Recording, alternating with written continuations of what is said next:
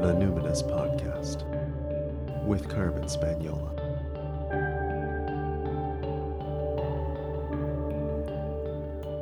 Hi there, and welcome to the Numinous Podcast, where we have interesting conversations with everyday folks about the mystery of life. This podcast is a complement to the Numinous School, my online intuition development course, and it's produced with the support and encouragement of my patrons, listeners who enjoy the show and let me know with a financial high five. If you'd like to become a patron of the show, I'll let you know how at the end of the episode. This week I'm speaking with Carrie Klassen of Pink Elephant Creative. Carrie is a warm and generous, lovely person who helps other warm, generous, lovely people create kind and beautiful businesses and websites. I connected with Carrie over the telephone. She was at home in Toronto, Ontario. So, Carrie, I read a quote not long ago that said, "Justice is what love looks like in public." And it made me think of you right away because so many little bits of generosity and charity and social justice matters are kind of woven sneakily throughout your business. And, you know, anybody who spends time on your website, Pink Elephant Communications, or anybody who's following you on social media around creating a kind business would know that social justice is really a deeply rooted value for you. So you have somewhere on your website the story of how you went to India and you were working with mothers there. And one of the little details in that was that a lot of them really in North America, we would consider them children. Can you just tell me how you, first of all, found yourself going to India to volunteer to teach women in shelters there? It was one of those things that just happened. I was turning 35, I think, and I decided I wanted to spend my 35th birthday doing something meaningful. And I had always wanted to go to India. And at that point, my business had been around for a couple of years, so it was sort of established enough that I felt like I could leave it for a bit of time and it could support me while I did some volunteer work. And I wanted to do something that was applying, the skills that I have and sharing them. So I was going to be teaching English. I'm a writer, so language obviously was a nice fit there. And I had done some English second language training years before. And computers. In this part of the world, when you end up in a shelter for abused women, you really are abused in horrific ways because, as these girls explained to me, they were shocked when I said my husband had never hit me. It was just a really different way of life from what they had known. And how old are these girls? Are they 15, 16, 17? Wow. Some of them were. I think the youngest was 15, and then they went up to I think 20. Wow. But they were young. They were so sweet too, and so eager to learn and to stroke my hair, and they wanted to braid my hair and do the things that girls do. And I would imagine that, I mean, just as you're describing that, it's like, I remember 15.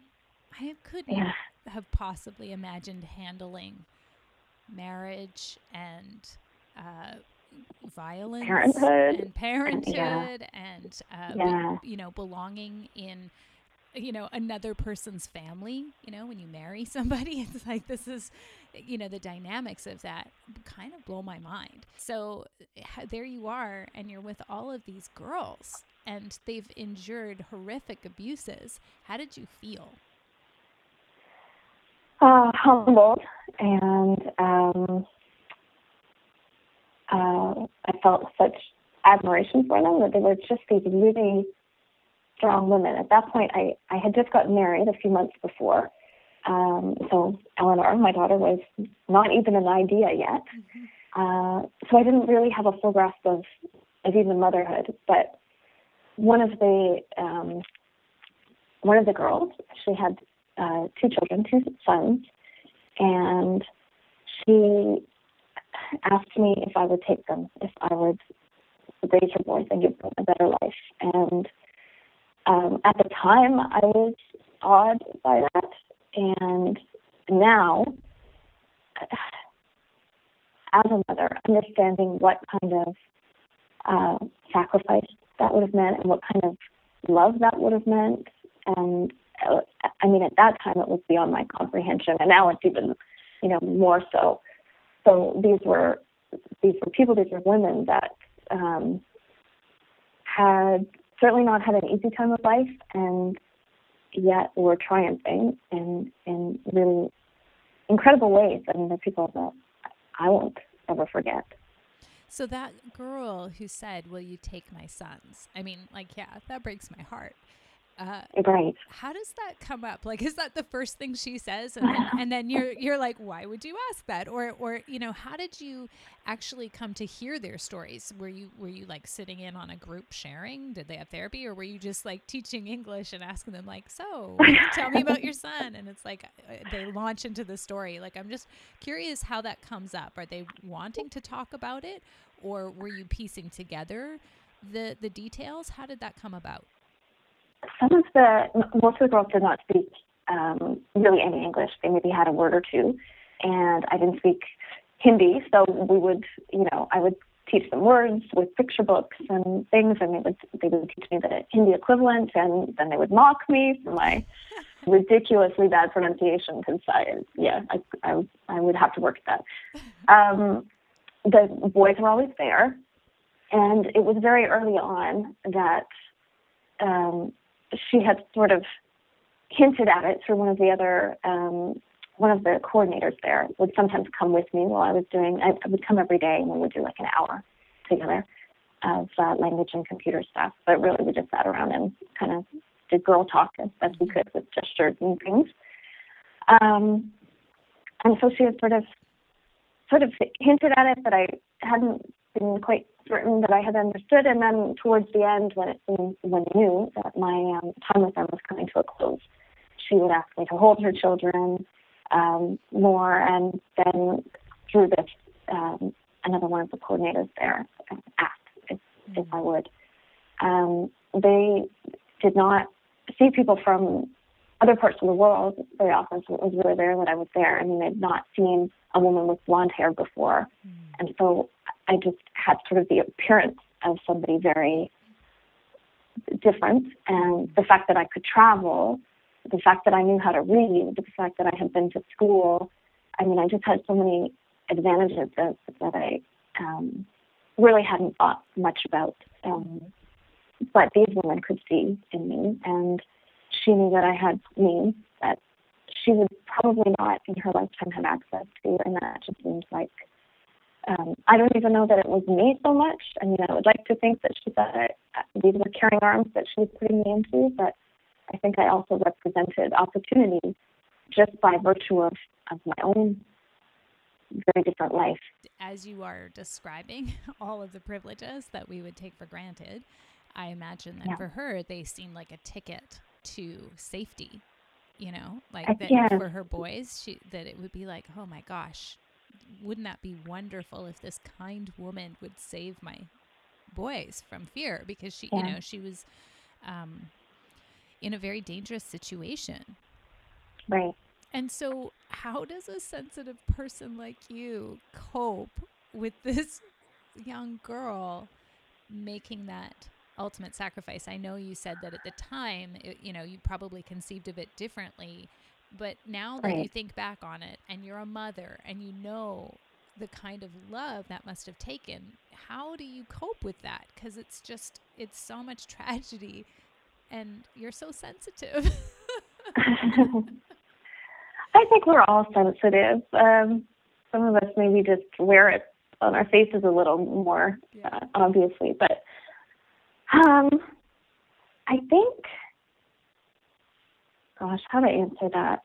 It was hard. It was wrenching. I mean, that trip for me was, oh my God, so incredibly powerful and important and transformative. And there are all kinds of cliches about traveling to India. And I lived one of those cliches because I found so much of myself there, and these young women taught me so much about myself. I think doing something, I mean, it's not that they needed me to help them or that I really did anything, but I think there is something about humanizing a problem or getting to know people and their stories within those problems that helps it become more, not that it makes sense. I mean, as much as I found that time so sad that anyone should live the kinds of experiences that these young girls, these innocent young women had experienced, because I also got to see how strong they were and how brave they were and how they were managing. They weren't victims. I mean, there were horrible things that happened, but they were okay. I mean, they were, and there's something about taking a big problem that seems overwhelming, but meeting the people and seeing the faces and knowing how they're doing, and that makes it a little bit easier. And being able to connect with them, and, these girls hugged me and kissed me and taught me to tie a sari and became my friends for a time. And so I think that helped. It wasn't all pity. That would be kind of awful. It was just, I don't know, and a different kind of love. You feel a love for people, and that's, I guess, a connection. When you can connect with people in their suffering, there's also something beautiful about that, I think. I don't know if that quite answered your question.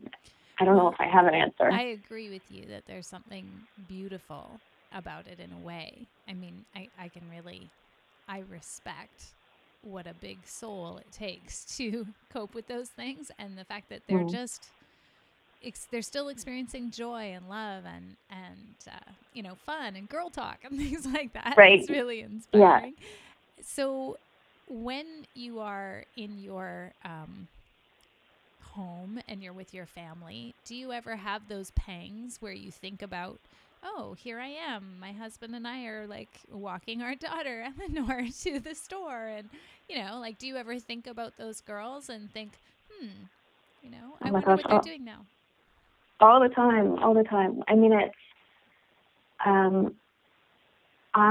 since I came back, I mean, there were just so many little things. Like, I can turn on a tap and clean, safe water comes out every single day, like, that's crazy. That's crazy that I have that, and I hadn't really ever thought about it before, but then I spent time in a place where that wasn't possible, where I can buy flour at the store and they have to grind all their own corn. I mean, little things like that, which is not, I mean, one life isn't better than another, but there's so much ease that I hadn't acknowledged before, or hadn't been aware of. But those girls, they were 5 months out that I felt a really close kinship with. And not long after I left the shelter, they ran away, and the women who looked after them were deeply concerned for them. I mean, they were vulnerable in the shelter, but at least they were safe from the men who were, haunting them.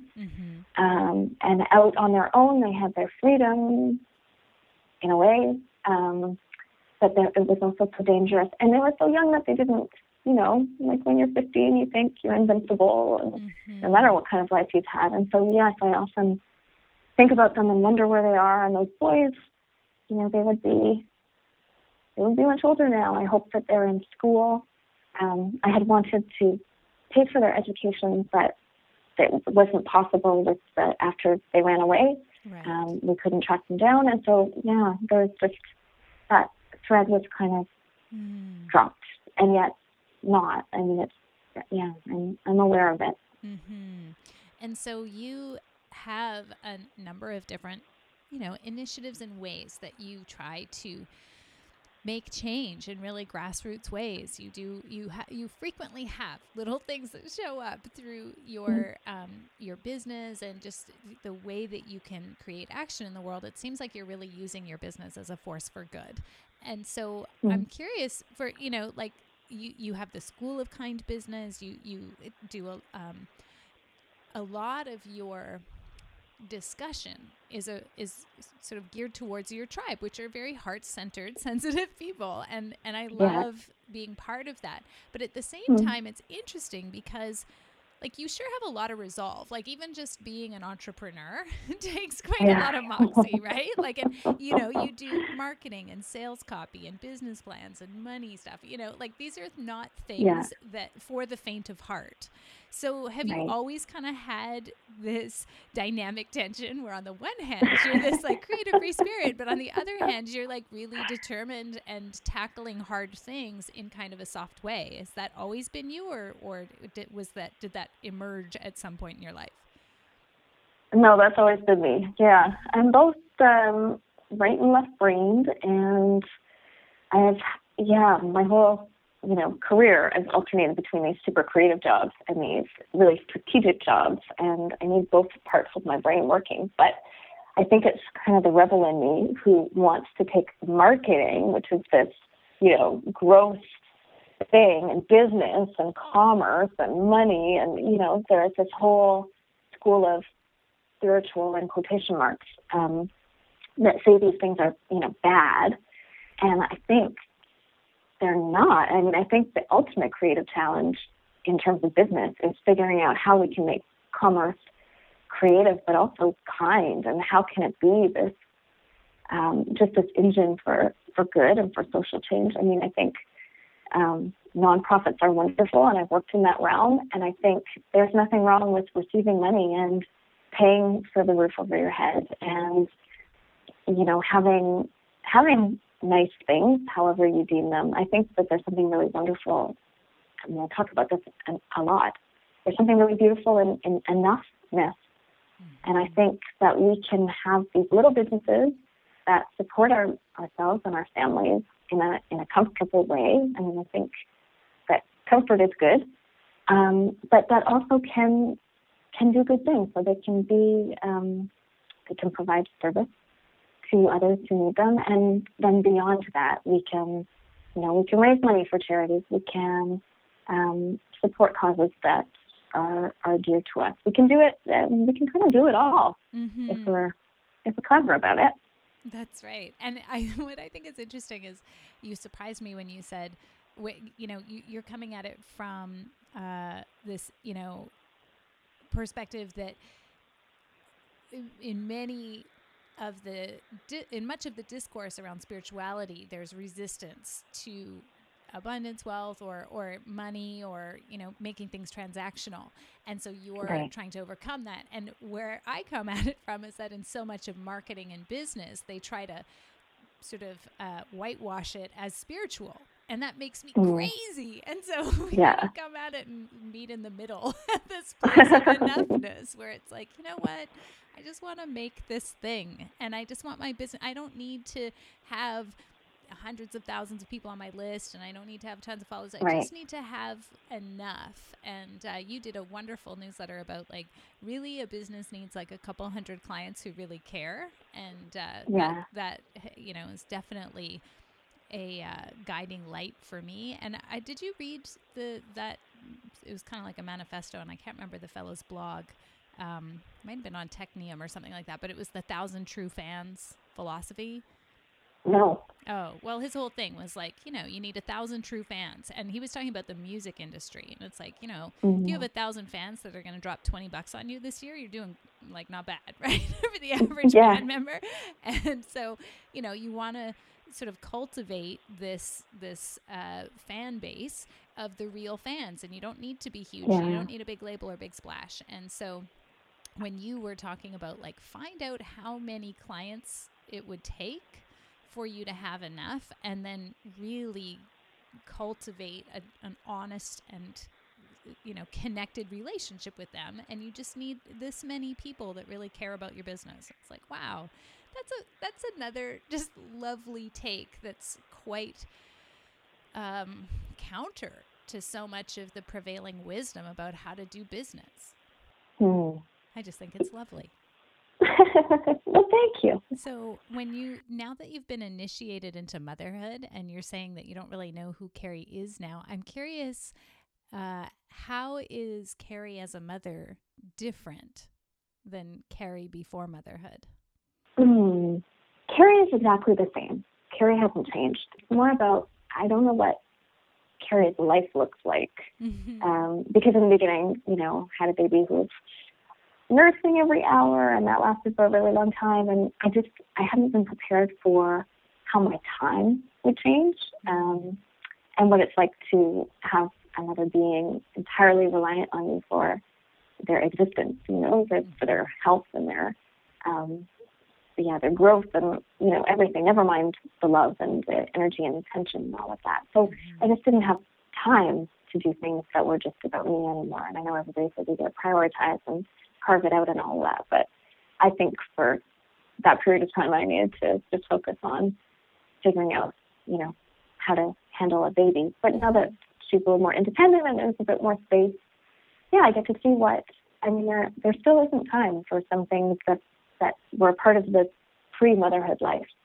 And I had to agree with that initially. But now I'm at a place where there's new pieces that I can bring in, and the pieces that I now sort of have the time and space for, they're really essential. It's like when I traveled to India and I could only pack certain things. So I had to choose my clothes in a way that, I could be creative with my outfits, and I could, have the colors that I wanted to reflect my own personality, and I could have just those little things, but it required real intention. And so life is a lot more intentional now than it ever was. And it's really, it's wonderful. It's wonderful. Yeah. It's hard. Yeah. And it's like a huge creative challenge, which I love. I just needed to embrace the challenge of it, which took me a little bit of a transition, but I'm there. So looking forward to the age where Eleanor is going to be able to travel, if you could go on a mother-daughter trip anywhere in the world, what would you want her to see? Where would you want her to go and experience? Well, I would like to take her to India one day. I would love to take her to lots of places. I want her to know how people around the world live, and I want her to know people around the world. But I also really want to take her to France because she loves cheese, and I love cheese, and bread. Baguettes. And Paris is my one of my spiritual homes. So I would have to take her there so that she can see. This is a place where your mom feels alive. Yes, so I took my husband, who'd never been off the continent. Actually, so I took him and my daughter to Europe last summer for 2 months. This is again, the benefit of being an entrepreneur. You can just kind of make that work. And so we spent a week in Paris and then about a month in the south of France. And it's also, I lived there when I went to cooking school. So it's also my spiritual home. And it was so different sharing your sacred home place with the people you love. And there's a picture that my husband took of me, and we're in the Jardin Tuileries in front of the Louvre, and the sun is kind of going down, and he took a picture of me, and I'm crying. I just have tears because it was this is the most magical thing. And I may you be blessed with that experience with you and your daughter. Okay, so the last question, always on the Numinous podcast, comes from the Proust questionnaire. So, Carrie Klassen, what do you consider perfect happiness? What is perfect happiness? This is a terrible answer, but I want to say a raspberry tart in Paris. Oh, I love it. I know exactly what you're talking about with the creme. That luscious tang and the custard and the shortbread and the way your teeth just, go through it. Cold and little. Obviously, my daughter's love and my husband's love and all of those things are, they're also perfect happiness. And if we can wrap them up into the raspberry tart, there you have it.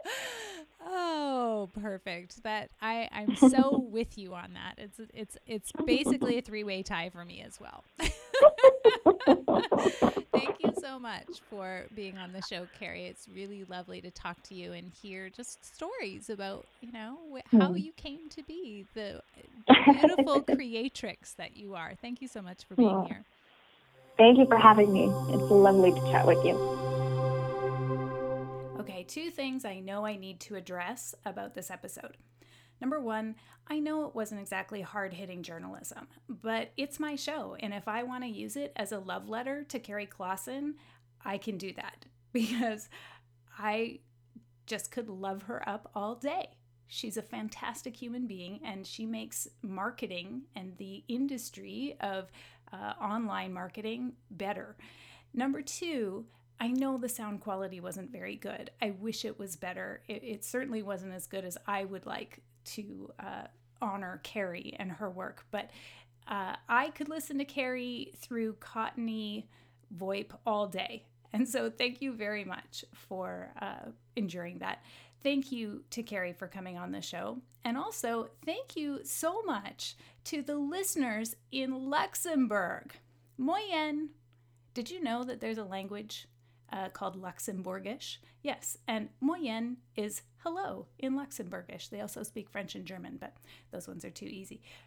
Thank you very much for your time today. If you would like to know more about Carrie Klassen, the School of Kind Business, or Pink Elephant Creative, just go to my website, carmenspagnola.com, CarmenSpagnola, and click the link for the podcast. That's where you'll find all of the show notes and links to the different things we discussed, including that excellent blog post on the Technium called 1000 True Fans. That's also where you can find information about becoming a patron. If you like the show, you can let me know with as little as $1 an episode. Just click the little button that says Become a Patron in the show notes.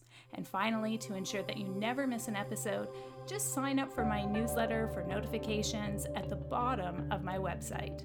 Until next time, take care.